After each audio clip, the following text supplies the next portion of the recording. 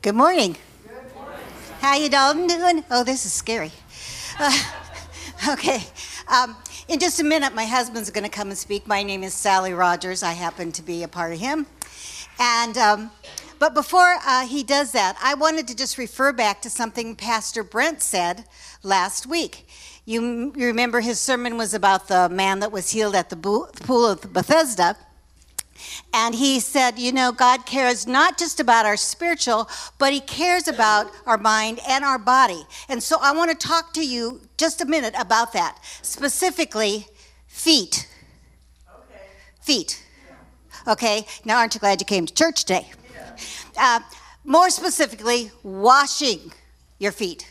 People, you have got to wash your feet. Okay? They get dirty. They get grimy, they get sweaty, they get smelly, okay? So wash your feet. Now, I know in Bible times, you know, that was a custom for them. They did that as they walked into homes, their feet would be washed, but we don't do that anymore.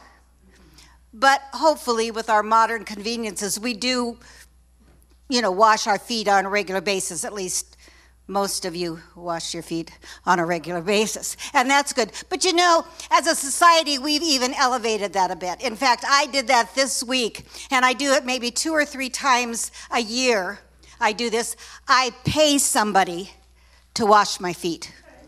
Really, I do. It's called a pedicure. Now, for the 3 of you people who don't know what a pedicure is, I'm going to explain it to you, okay? So first you take your shoes and socks off. That's very important. And then you put your feet in this tank of warm water. And you soak your feet in this delicious water. It feels so good. And when you're done soaking, one by one, they take your feet out and they trim your nails. Really neat and clean, and they cut off that little edge around the nails and the cuticle, and they make them all clean and neat, and then your nails are just so pretty and neat, and that's good. But when they get done with that, they go to the sponge, and the sponge scrubs the whole foot and takes off that dry, yucky skin that you have all around there, and some even use a file to push off the heel. Yeah, it's some of you really need that. But I do okay until they get to the bottom of my feet. And then tickle, terrible tickle. It's terrible. So when they get to that, I do everything I can, but I can't have it every time I start to laugh. And one time, this lady, for some reason, loved the bottom of my feet. I don't know if she thought they were extra dirty or they were just really pretty, but she scrubbed, and I am belly laughing finally. I am laughing so hard I cannot stop, and she won't stop scrubbing my feet. And I look up, and the whole salon is laughing with me. When that is done, my favorite part comes. It's the massaging of your feet with the lotion, the warm lotion on your feet, and then they take this stone that's smooth and round, and it's heated, and they rub it on your feet, this heated rock. It is beautiful. It's an euphoric feeling. It's luxurious. It's heavenly. Anyway, when they get done with that, they wipe off your feet, and then they paint your nails, and you end up with the most beautiful feet you've ever seen. I have beautiful feet today. And if you want to see them, I'll show them to you after church. In fact, Steve's mom had a pedicure too, and she'll show you her feet too, because she's got beautiful feet too. Right, Mom? Yeah, okay. She's not talking to me. So, in Bible days, that's not the way feet were washed, as you will know. But I'll let Steve tell you about that.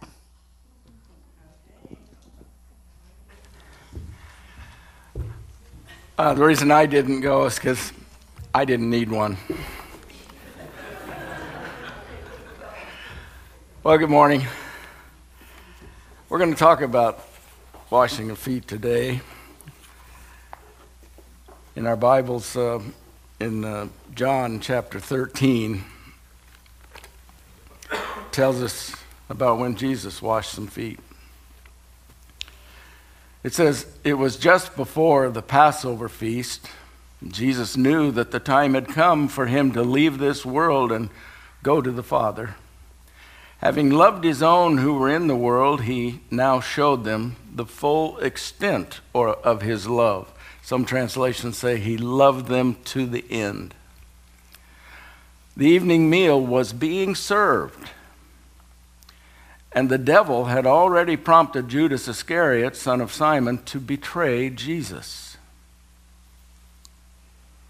Jesus knew that the Father had put all things under his power, and that he had come from God and was returning to God.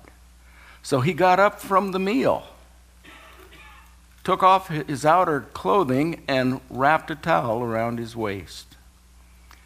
After that, he poured water into a basin and began to wash his disciples' feet, drying them with the towel that was wrapped around him. He came to Simon Peter, who said to him, "Lord, are you going to wash my feet?"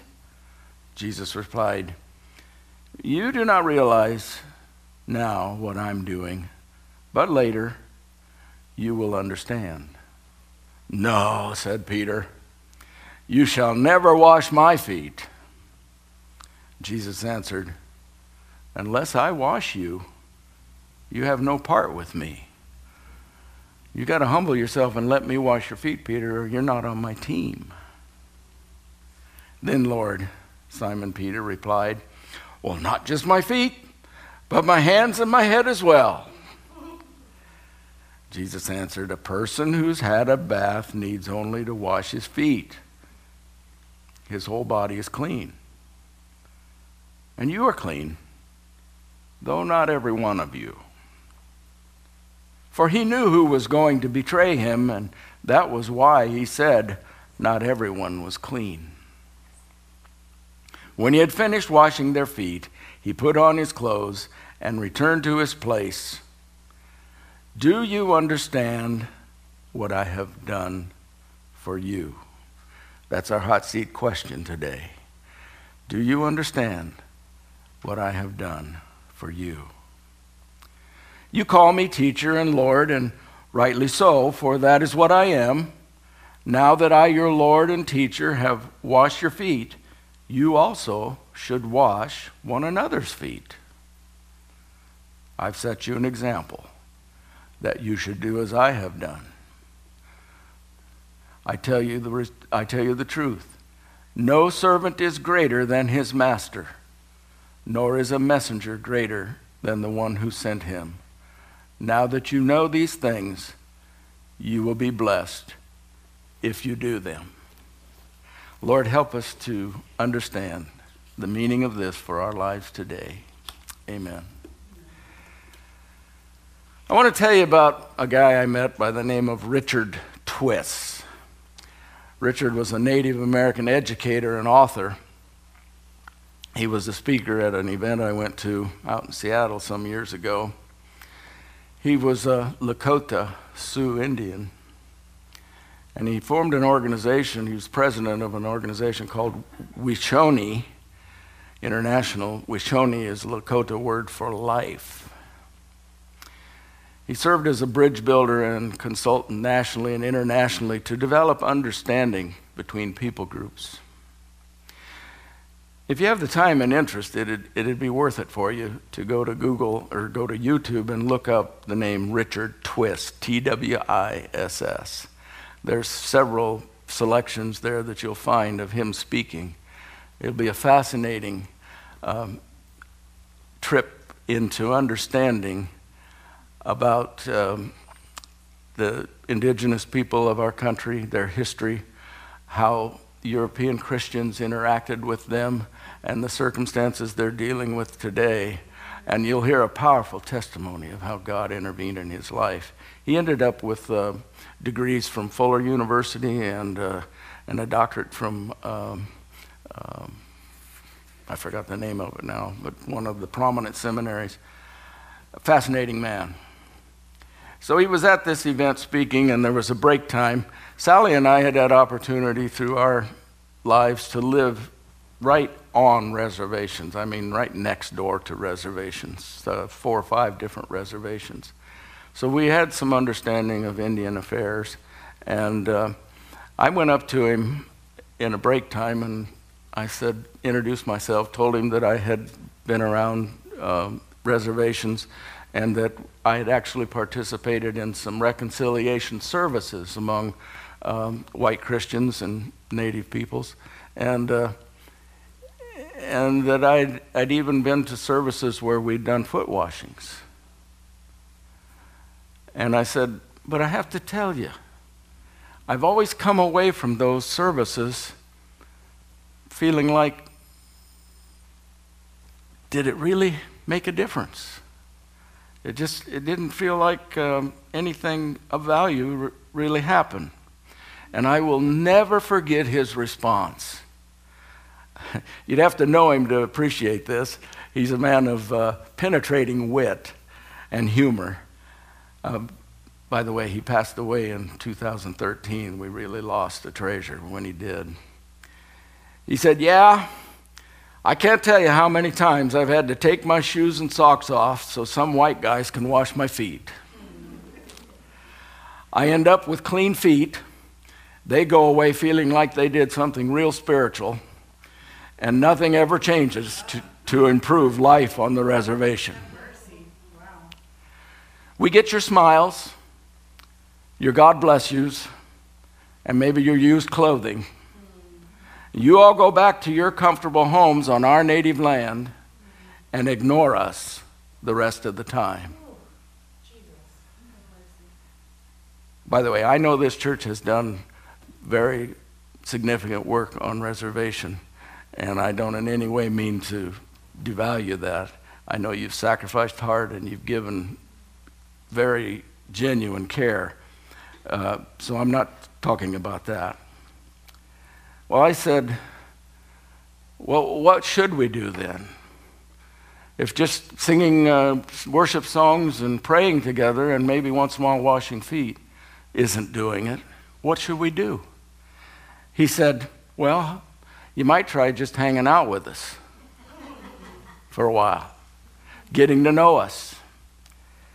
You might try to learn our history, our real history, not the one you were taught in your school, but the real history. You might want to learn what our issues are, what our needs are, and become an advocate for us. And it was then that I began to realize that foot washing, in the Jesus sense of it, has to lead to more than clean feet. And that's what we're going to talk about today. Luke tells us concerning the events we now refer to as the Last Supper, that when the hour came, Jesus and his apostles reclined at the table, and he said to them, I've eagerly desired to eat this Passover with you before I suffer. That's in Luke 22:15. And he was pursuing a passion then. That's why we call it Passion Week or Holy Week. Jesus was really passionate about what happened on this occasion we know as the Last Supper. John 13:3 tells us about Jesus, that he knew that the Father had put all things under his power, and that he had come from God and was returning to God. Well, that's quite a piece of information to know. He knew he had come from the Father, that he had come from God, and that he was returning to God. Unlike so many of us who may have participated in foot washings that were as much about us trying to prove our own spirituality as anything else, Jesus had no misgivings about his standing with God and his authority. After he washed their feet, as we read, he said, you call me teacher and Lord, and rightly so, for that is what I am. That's the frame of mind Jesus had. He wasn't a spiritual seeker. He wasn't trying to validate himself. He wasn't trying to prove anything to anybody else. He knew who he was. He knew what he was about. He knew his authority. And yet it says, he got up from the meal, took off his outer clothing, wrapped a towel around his waist, and after that he poured water into a basin and began to wash the disciples' feet, drying them with a towel that was wrapped around him. Now we know that normally back in those days, in that culture, foot washing was the first thing that happened when you came in off the road, out of the street, into the home. You would be met at the doorway, usually by the lowest servant in the household, maybe a slave, maybe a younger child, but whoever was kind of low on the totem pole, they would meet you and they would wash your feet, because back in those days, they didn't wear fancy shoes. They had sandals, and the roads weren't paved with cement and asphalt. They were maybe cobblestone, usually often dirt. And there was livestock running up and down those roads all the time, and the messes that they created. Their feet were dirty, really dirty. And they didn't want them tracking that into the house, so they'd take off their sandals, get their feet washed, and then they were prepared to go on. But strangely, in this situation, we see that they were already seated at table. Already the meal was being served. And in the middle of eating the dinner, we find Jesus getting up to wash their feet. Now, there are a number of speculations of why it went down that way. And I've been looking into that. Well, why in the world would they have gotten that far into the evening and nobody yet had washed their feet? And I finally decided that the best answer that I can come up with is that Jesus was waiting after all he had been teaching them. All of these years, he'd been teaching them about being servants. You want to be great in the kingdom of God, he said, be a servant. Humble yourself. Don't try to be the first, be the last. Because the first will be last and the last will be first in the kingdom of God. Jesus had taught them all of this about servanthood, and I think he was waiting to see if any of them would get it. And he waited, and he waited, to see if any of them would be willing to step forward and take care of this important service of hygiene. But they didn't. And so he did. He did for them what they weren't doing for themselves. And there's a key lesson in that. That's what Jesus does. He does for us what we aren't able or willing to do for ourselves. There's a portrait, I think, coming up here. Oh, there they are. There's the disciples. Is that Leo's version? Leonardo da Vinci. Anyway, there they are. Luke's observation of where their heads were is quite interesting, because back in Luke's telling of the Last Supper, he says this. It says, in the same way after supper he took the cup, saying, this cup is the new covenant in my blood, which is poured out for you, but the hand of him who is going to betray me is with mine on the table. The Son of Man will go as it has been decreed, but woe to that man who betrays him.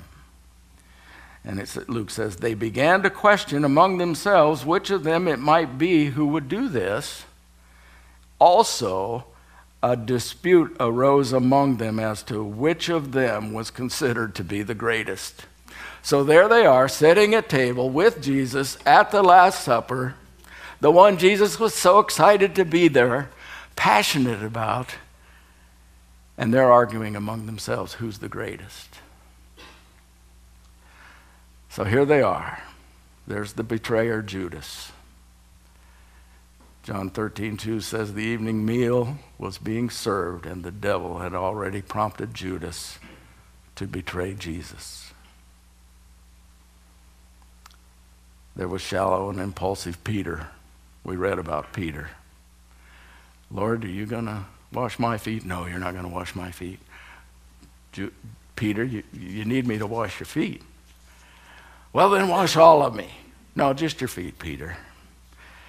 And later we're told that as they were arguing about who's the greatest, who's going to be the most loyal, they were jockeying for position and defending their identity in relationship to Jesus. Jesus said, Peter, you're going to betray me 3 times before this night is over, before the rooster crows. Peter said, not me. No way. Not me. These other guys might. They probably will, but I won't. I'll defend you to the death, the scripture tells us. But we remember the story of Peter. And then there's who I call teacher's pet, John. If you've read John's account of all these things, it tells us that John was the one leaning against Jesus' breast. Peter had a question of Jesus. He said to John, ask Jesus about this. Just days before, John's mom, doting mom, had requested seats on the imperial throne for her 2 sons, one on her right, on Jesus' right, and one on his left. And Jesus said, you want to be great in my kingdom, be the servant. And then right after that, an argument again broke out between them about who was going to be the greatest in the kingdom.